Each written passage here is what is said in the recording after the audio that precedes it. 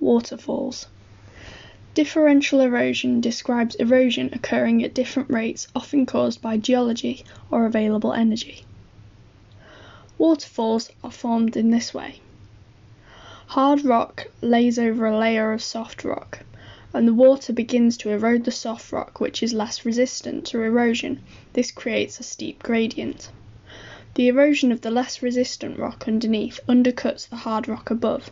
Hydraulic action and abrasion work together to create a plunge pool at the foot of the waterfall. Within the plunge pool, rocks and material are eroded by attrition. The ledge which overhangs the plunge pool eventually collapses under its own weight, and the material is then eroded by hydraulic action and attrition. This material is transported downstream. The waterfall takes a position further back, and over time this creates a gorge, which is a long stretch of river surrounded by a steep-sided valley.